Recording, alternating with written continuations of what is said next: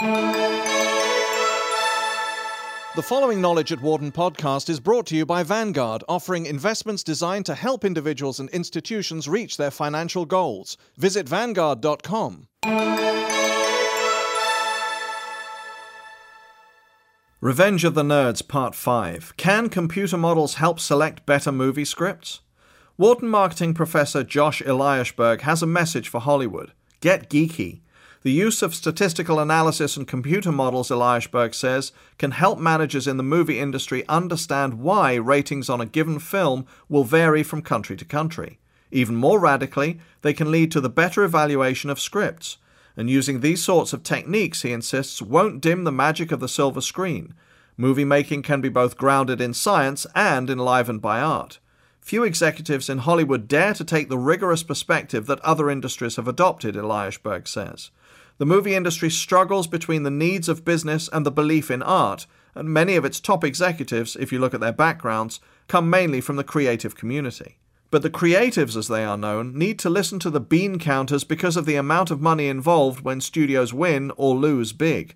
The average movie costs about $60 million to make, and another $30 to $35 million to distribute and market, Eliashberg notes. And it typically loses money. The industry depends on blockbusters like Titanic, which grossed more than $600 million at the box office, to compensate for flops like The Adventures of Pluto Nash, which lost nearly $100 million. The setup makes wildcat oil drilling look low risk.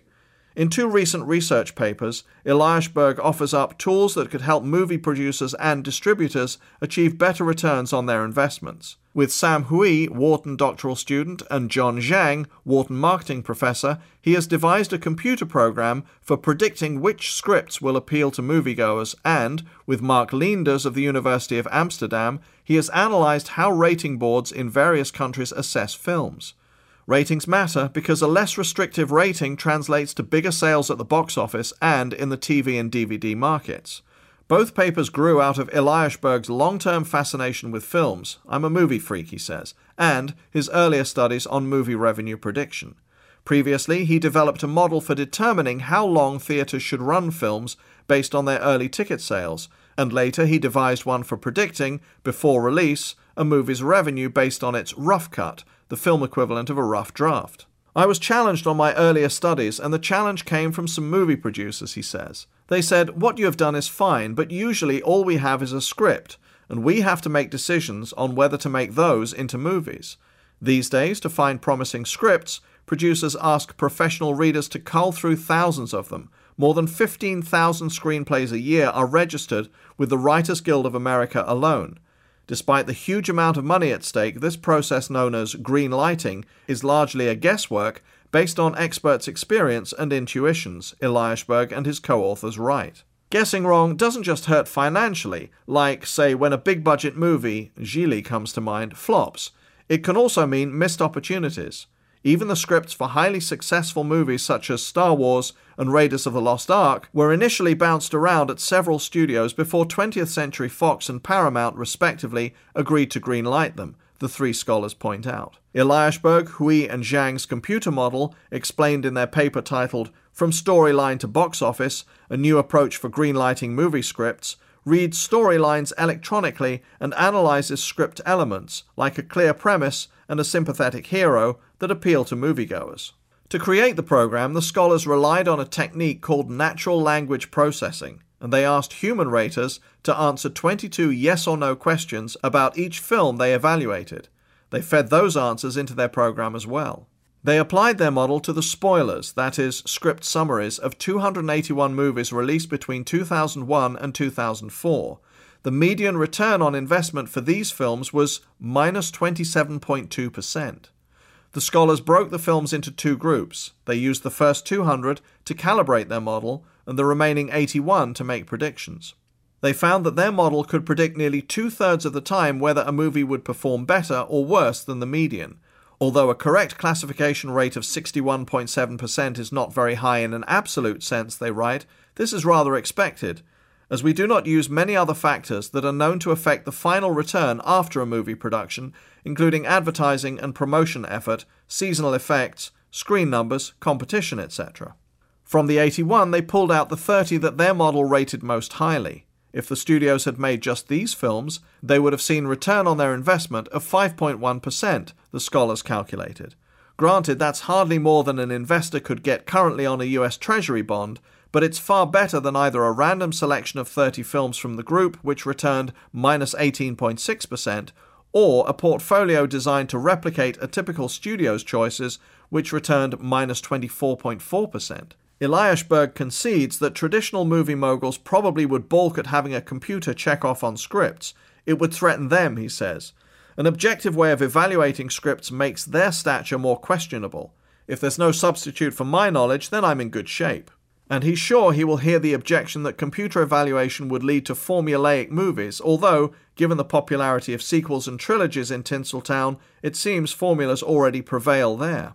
He and his co-authors try to head off this criticism in their paper. Rather than coming out with a set of rigid rules to follow, our approach will only suggest the structural regularities that a successful script generally possesses. We believe that there is room for creativity within the structural regularities. Their model might tell a studio which 20 movies out of a group of 100 look like they would appeal to moviegoers, but it wouldn't tell them which actors and directors to employ, or even how the precise details of a story should be filled in. A sympathetic hero, after all, could be a little fish named Nemo or a big ape named King Kong. Ratings and financial success. In the second movie industry study, Antecedents and Consequences of Third-Party Products Evaluation Systems, Lessons from the International Motion Picture Industry, Eliashberg and his co-author Mark Leenders show that ratings of the same film can differ radically from country to country. Raters in the United States, for example, tend to be far stricter than those in France, limiting access for kids and teens to more movies. In fact, the two scholars found that all non-US countries we studied tend to be more lenient relative to the US. Why should business scholars puzzle over something that's usually a worry only of protective parents? For one thing, a movie's ratings influence its financial success. G, PG, and to a lesser extent PG-13 ratings are associated with better performance metrics such as domestic box office tickets sales, video revenues, and return on investment, Eliashberg and Leenders note. For another, ratings and warning labels don't just apply to movies. Many kinds of products are reviewed by either government agencies, as with pharmaceuticals, or industry boards, as with music recordings and video games. By studying ratings of all sorts across countries, marketing managers can understand how boards are likely to rate their products and how they might position them in various markets, the authors say. Methods of rating movies differ by country. In the United States, ratings are voluntary, though films without them typically fare poorly at the box office. In Australia, they are required. Likewise, US ratings are assigned by a panel of consumers set up by the Motion Picture Association of America, while Australia's are provided by a government agency. For their analysis, Eliashberg and Leenders gathered data on all internationally released mainstream movies distributed by major studios in the United States between December 29, 1996 and January 3, 1999. They also collected information on these movies' ratings and performances in Australia, Hong Kong, Italy, Spain, Germany, France, and the United Kingdom. Drawing on earlier research, they then classified countries' cultures as more masculine or feminine. More masculine societies like Spain and Italy tend to place greater value on wealth, success, ambition, material things, and achievement, whereas more feminine societies like the Netherlands tend to place greater emphasis on people, helping others, preserving the environment, and equality of life, they explain. Movies with restrictive ratings like R or NC-17 in the United States saw better returns in more masculine countries, while those with less restrictive ratings like G or PG prevailed in less masculine ones, they found. Or put another way, viewers in more masculine countries saw restrictively rated movies as forbidden fruit to be eaten, while those in more feminine countries considered them tainted fruit to be avoided. Likewise, boards in more masculine countries tended to rate violent movies more leniently. The two scholars also examined the size and composition of ratings boards. Their analysis revealed that boards that include industry experts tended to be more lenient, while larger ones tended to be more restrictive. From a public policy point of view, this suggests that countries aiming to limit the exposure of children and teens to sex and violence in films might want to create larger boards composed of lay people, they say. Our results show that movie ratings play a significant role in determining a movie's commercial success in the sense that they can exclude consumers, tainted fruit, as well as attract consumers, forbidden fruit, they write. The balance between these competing forces is, to some extent, dependent on the local culture. Since the demand is sensitive to these evaluations, the appropriate international marketing strategy may be local adaptation. In the motion picture industry, there are already different versions of DVDs in place with different director's cuts, as well as movies with different scenes and endings.